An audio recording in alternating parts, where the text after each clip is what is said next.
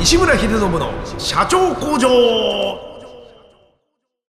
西村秀信の社長工場。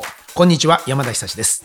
ポッドキャスト番組西村秀信の社長工場では、インスタエルグループの代表を務める経営コンサルタントの西村秀信さんがビジネス経営に関することを独自の視点で解説していきます。西村さん、本日もよろしくお願いします。お願いします。2020年の東京オリンピックまであと1年ということで、そうなんですよ。もう今すごい状況になってます。キモい。そうですか。たくさん押し寄せてきますよ、世界から。早いですね。データで見ますとね、2013年頃って1000万人ぐらいだったんですって、外国人観光客が、でこれが5年経った今2018年だともう3000万人、で2020年になると4000万、2030年には6000万になるなんてことも言われてるぐらい、外国人で溢れ返ってくる日本列島が想像できると。安いですからね。そうなんですってね。今、もう海外の人たちがなんか本当に日本は得だ得だっつって、ね、普通にこう高いお寿司だとかいろんなもの食べてっても、いや全然自分たちの国に換算したら全然安いよと言ってくれるらしいですね、いつからそんな国になってしまったのか不思議なんですが、でもう2020年になったらですね、全国の小学校で英語の授業が正式教科となるなんていう話もあるそうなんですよ、で今後ますますグローバル社会になっていくところが予想されるので、今回はですね、英語ができないビジネスパーソンは英語を勉強するべきかっていうことをテーマに、もうつまりもう今このポッドキャストを聞いてて、英語ができないビジネスパーソンはビジネスパーソンの意味も分かってないですから。なるほど。大丈夫ですかね。仕事人のことですよ、ビジネスパーソンですよ。なるほど。ということでグローバルも分かんない人もいますから。なるほど。大丈夫ですか。地球規模、となるとポッドキャストってなんだっていう。なるほど。全部訳さなくていい。大丈夫です。ということで、ここは、あれですね、なんか、一時期ありましたよね。なんかゴルフをそうね、外来語使っちゃいけない縛りみたいなね。そうですよ。テレビたけしさんがね、玉打ち棒を持ってきて、玉打ち棒って言ってたやつね。OB とかの時はどうするんだろうね。危ない外行っちゃった。外行っちゃった。そうね。あれファーって何なんでしょうね。ファーは英語でもないんですけどね。英語でもないんですけどね。なのでそうなんですよ、今日は。注意みたいな。ぜひこれ日本語で工場長に話を聞きたいなと。なるほど、わかりました。ファクトリーマスター。工場長。ズバリいきます。ひでちゃんは英語喋れますよね。喋れますよ。僕も見ましたもん。もう忘れもしないですね。僕はね、すげえなと思ったのはやっぱりね、あれラスベガス、違うな、カジノですよ。フランスかどっかイギリスかカジノでね、やめろ英語でものすごい苦情言ってたと思う。やめろあれはね、もう感動しました。やめろいや違うんですよ。普通英語ってなんか物食べたいとか頼むとかね、タクシー代払うとか、やめろいやそういうのは大体使えるんですけど、文句を言うってなかなか英語で言えないんですよ。すいませんでした。かっこよかったもんね。柄悪くてすいませんでした。いやすごかった。一歩も譲らなかったからね。いや、なんだったらこの監視モニターとか全部見ればいいじゃないかみたいなことを全部英語で言ってましたからね。俺は悪くないっていう。僕一瞬ザーザーしてて人だかりがあったから、ヒデちゃんが捕まったのかと思って。イギリスっすね。イギリスでしたっけ。だからそういうこと。英語だってことはイギリスです。完璧に英語で。山田さんと一緒に行った。そうだよね。これいつ頃どうやって勉強したか覚えてますか、英語は。英語いつ頃勉強したんやろ。何かきっかけがあったからですか。でも僕はほらもともとソムリエなので。そうか。ソムリエの勉強するにはやっぱ接客業が先なので、お客様も来るし。すごい変な話ですけど、手話できるんですよ僕。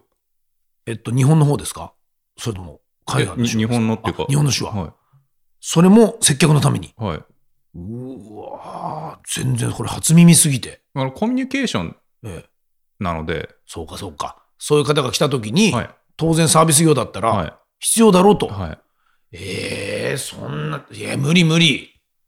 それちょっと青いウサギを歌う時にちょっとカラオケで練習したぐらいですね。すいません、本当ね、僕の情報伝わってるかなこれ。これ伝わってっかなリスナー。ポッドキャストの年代大丈夫ですよ。年によっては最強笑ってると思うけど。もうノリピギリ大丈夫です。大丈夫ですかね。大丈夫です。大丈夫ですかね。スキーショップ二郎大丈夫です。わかります。大丈夫かな。高荘容疑者とかね。青山の人聞いてる。これ。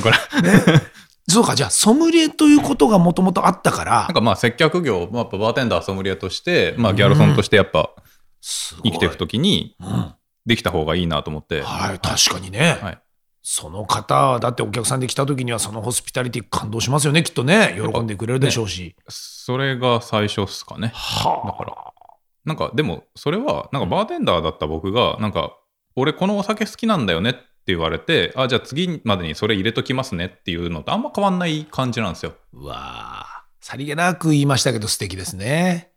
うん、でもなかなかそういうことをしてくれているサービス業の人ってやっぱり、まあ多くはない、うん、ね。でもやっぱせっかくわざわざ好き好んでうちに来てくれるお客さんにはできるだけベストは尽くしたいじゃないですか、はい、うん、それでなんだろう、いきなりペラペラにならなくても、はい、あ、こいつ英語勉強してんだなってことが伝わりゃいいじゃないですか、うんうん、そうすれば相手がってね、俺の国の言葉を勉強して、はい、俺をもてなそうとしてくれてるんだなっていう、そのアクノレッジメントが聞けばいいというか、そのわかるな、はい、それだけで一気になんかそのちょっと距離が縮まるというか、ね、なんかで信頼も得てたりとかもできたりありますね、これってね、はい、うん、だってお互い様であっちも、ね、日本語当然難しいし分からないと思ってるわけだから、はい、それをねこっちが、まあ、歩み寄るってあれですけども、はい、なんかこう知っててくれてるだけでも、はい、一気にそこは打ち解けるチャンスは芽生えますよね、そこね。全部ね、ジャパニーズなんちゃらで切り抜けるわけにもいかないじゃないですか。確かにね。いや、確かに今思いました。いつジャパニーズしいたけ、いつジャパニーズなんちゃら、いつジャパニーズネギみたいな、もうふざけんなよみたいな。わかんねえよ、結局。英語としてはわかるけど、わかんねえよ、それっていうね。なるほど。じゃあもうそういった点では、なんかこう、ただただの勉強と違うから、あの人になんかそういう機会を作ってあげたいなとか、そうですね。ね、楽しい時間を過ごしてもらいたいなって思いだったから勉強が続けられたとも言える。はい、そうですね。やっぱトレーニングじゃないですか。やっぱ、外国語ってある程度インプットして同時にちゃんとアウトプットしないと使わないと、脳みそが、はい、あ、俺この言語を使わなきゃいけないんだって認識しないから。しないんだ。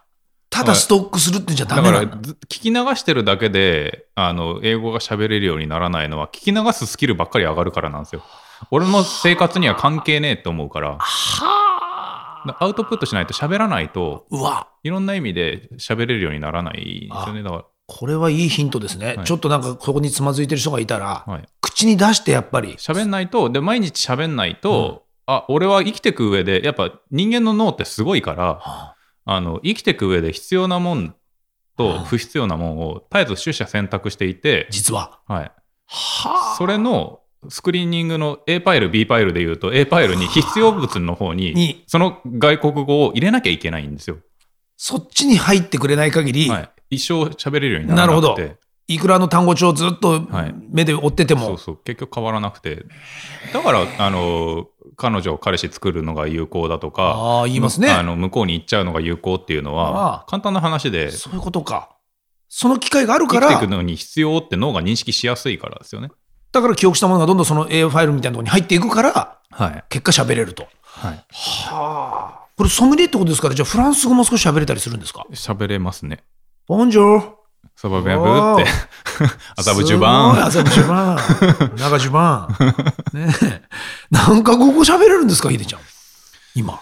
博多弁でしょちょっと待って、それを言ったらね、僕だってね、北海道の釧路と富良野のハーフなんですよ今ダブルって言うんですよダブルね。うるせえ何の話だ、脱線しまくってますけど結構喋れますか？じゃあ会話でいいんですよね、はい、だからまあさっきみたいにね、お前ふざけんなって苦情を言うまでじゃなくて死ぬほどの喧嘩、でも喧嘩は大丈夫か。喧嘩もやっぱ言っちゃったりする。普通読意ぐらいは多分喧嘩はできるんじゃないですか。普通読意。あ、じゃあドイツ語やイタリア語もは喧嘩できるんじゃないですか。うわ、いきなりシャイセとか言い始めたらそれは多分ドイツですよ。うわでもすごいですね、やっぱ喋れちゃうんですかシャイセはあ。仕事でやっぱこう英語を使う人ってのはやっぱ英語の勉強してると思うんですね。今これポッドキャスト聞いてる人もでしょうね。でこう今英語を使わない仕事してる人も将来英語がこう喋れないと生き残っていけなくなるのかどうかって言ったら今どうですか？今生き残れんじゃないですか。日本でしょまあね、ですけどほらこれだけ2030年には6000万人が押し寄せると言われてますよ。大丈夫ですかね？6000万人が押し寄せる時に、鎌倉とか京都にいる人は今もう喋れてますから。もうだからその京都とか鎌倉で着付けのサービスしてたりだとかなんちゃらしてる人もう使うことが前提の、当時の接客業やってた僕みたいな、そうならざるを得ないから、京都のもう着付けサービスの人とかもうペラペラっすよ。すごいな、そういうことだ、使う需要がそこにもうあるから、でそれをしない限りもうそのサービスが成立しないから、売り上げ上がんないから。今その話で言うとあれですわ、築地のね場内のお寿司屋さんでやっぱり一番人気の寿司台っていうところがあって、それが豊洲にまた移転したんですけど、やっぱそこでも圧倒的にそこだけが、いつも行列なんですよ。行くとですね、やはり多言語に適応してんですよ、職人さんたちが。それ行きますよね、やっぱね。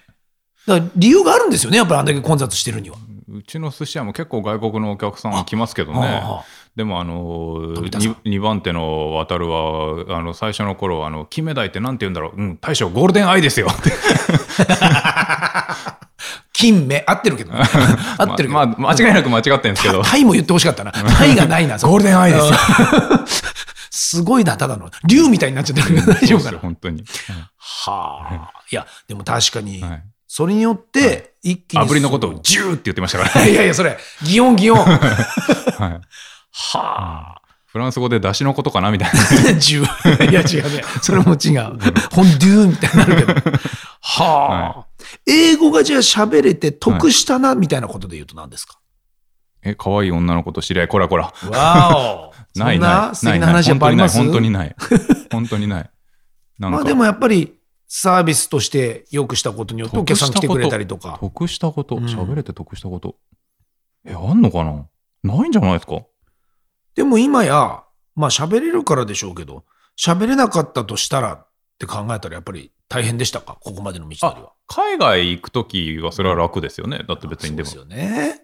圧倒的に。なんかレストランでもいいし、別にね、服屋でもいいし、何でもいいけど。なんか例えば、なんか海外の服屋で、なんかすげえ喧嘩が目の前で始まって、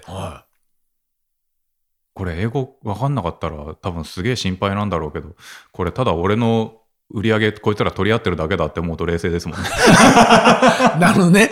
聞こえてきちゃえば、そっちの話みたいな。いやこいつは最初に俺が声かけたんだみたいな、いや俺の売り上げだから、いや俺が次に声かけて最終的にこいつは俺が試着させたんだみたいなそんなことがやっぱあっちだとすげえなんかよく起きるんですね。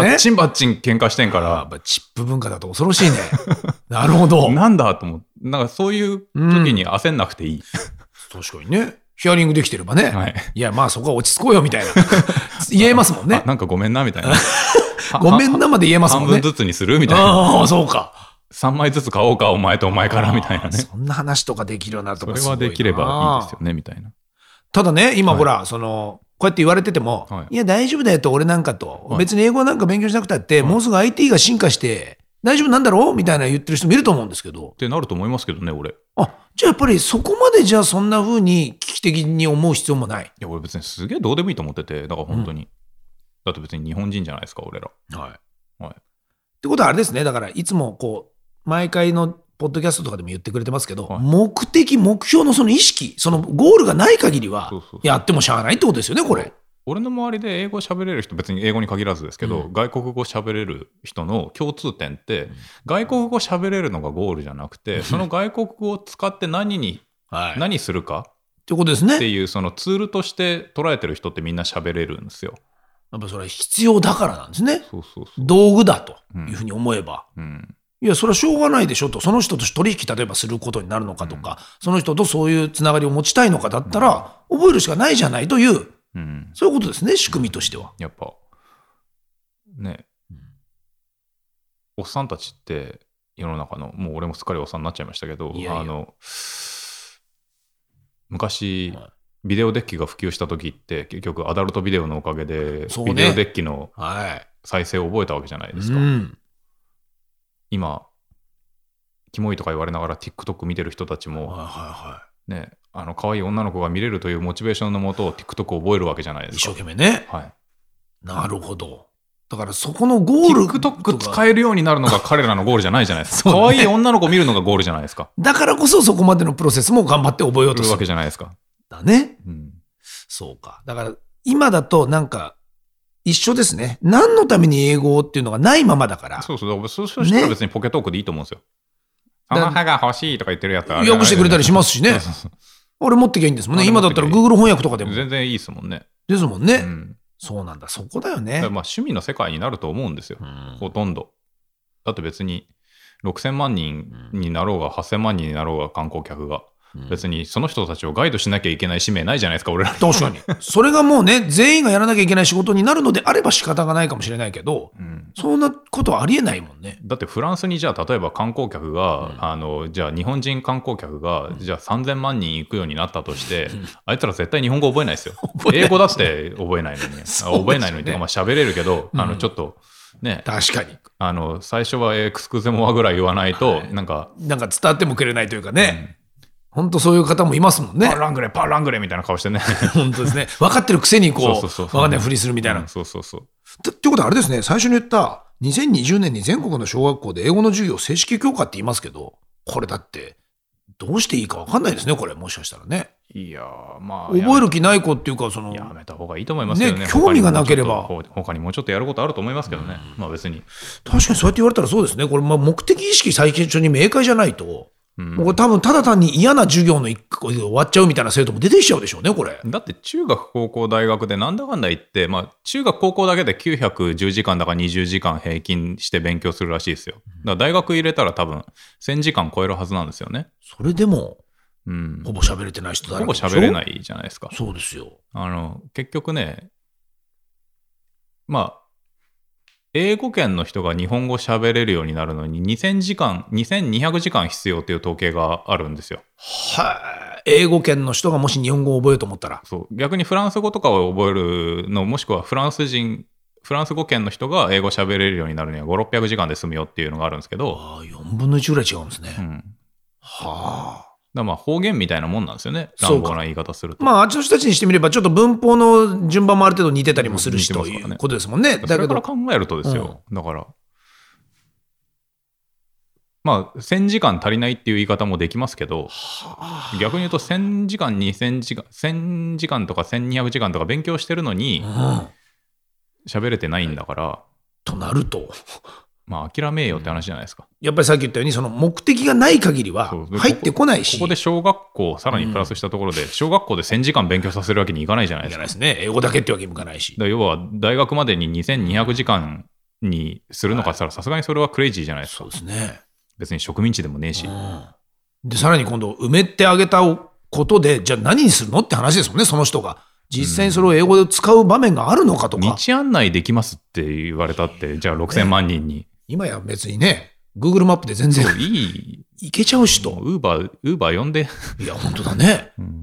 そうか、だからここ難しいところですね。確かに。やっぱこれは本当に何かが先に決まってないと、何のために学ぶのかっていうことがない限りは、何やっても、そのダイエットとかと一緒ですよね。だからね。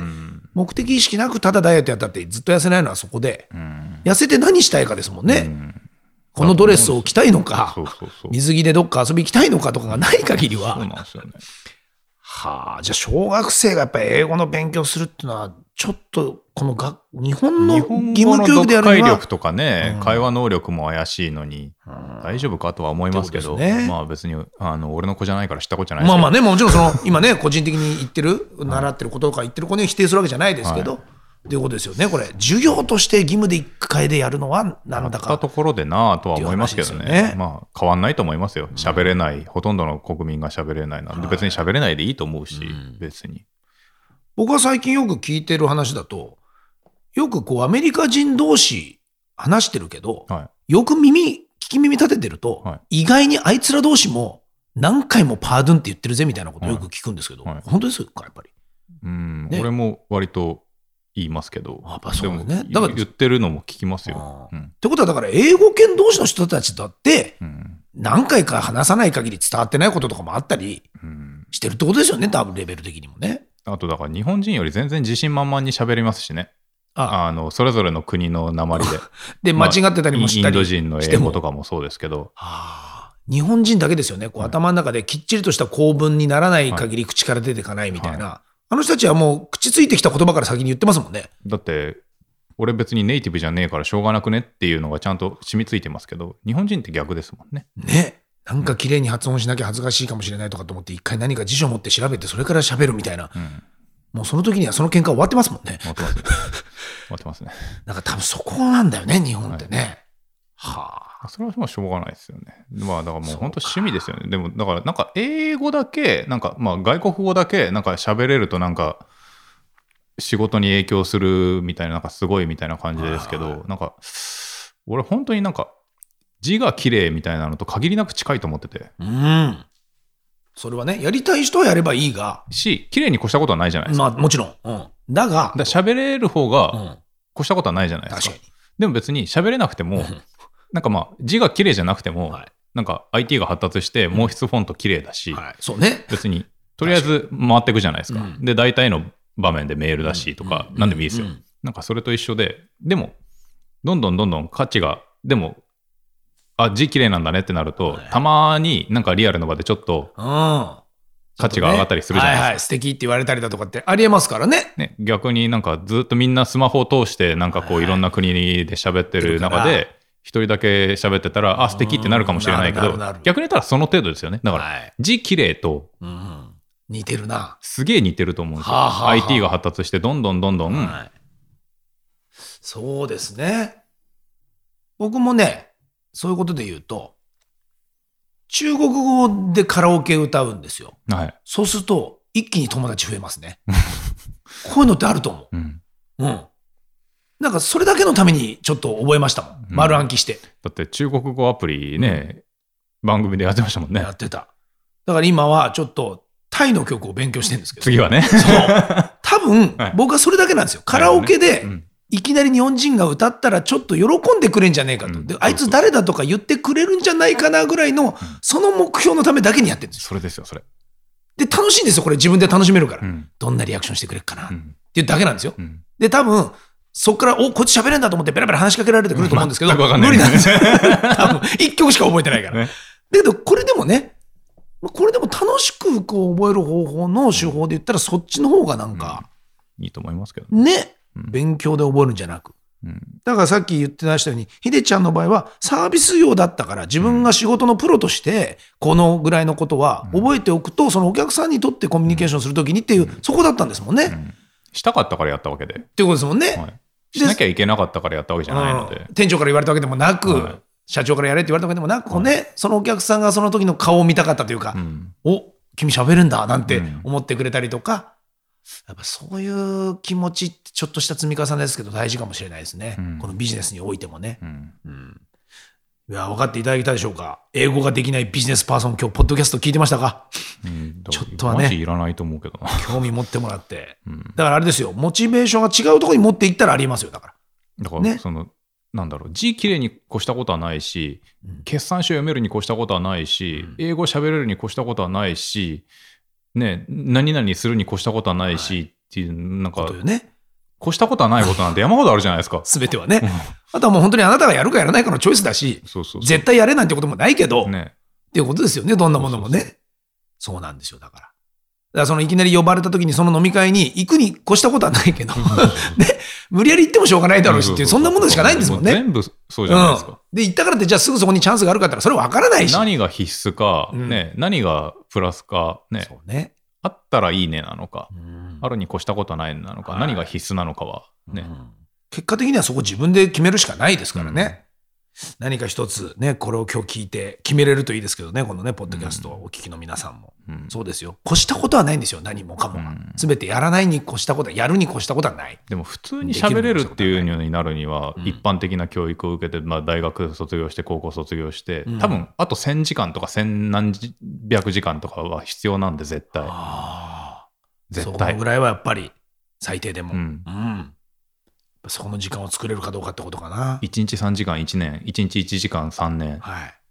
それを英語でいいのかそうね。それで英語でいいんだよって思うんだったら全然やった方がいいと思うし。そこに使った方がいいと思うならね。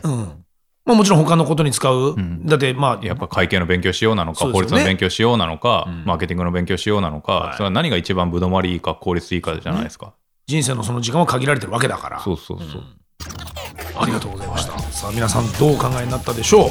西村秀信の社長工場、毎週1000万投資と題しまして、情熱を持った起業家へエンジェル投資も行っております。詳細は第7回と第8回の放送をお聞きください。番組へのご質問ご意見、社長工場のホームページ CEO-factory.com からお問い合わせください。西村さん、本日もありがとうございました。ありがとうございました。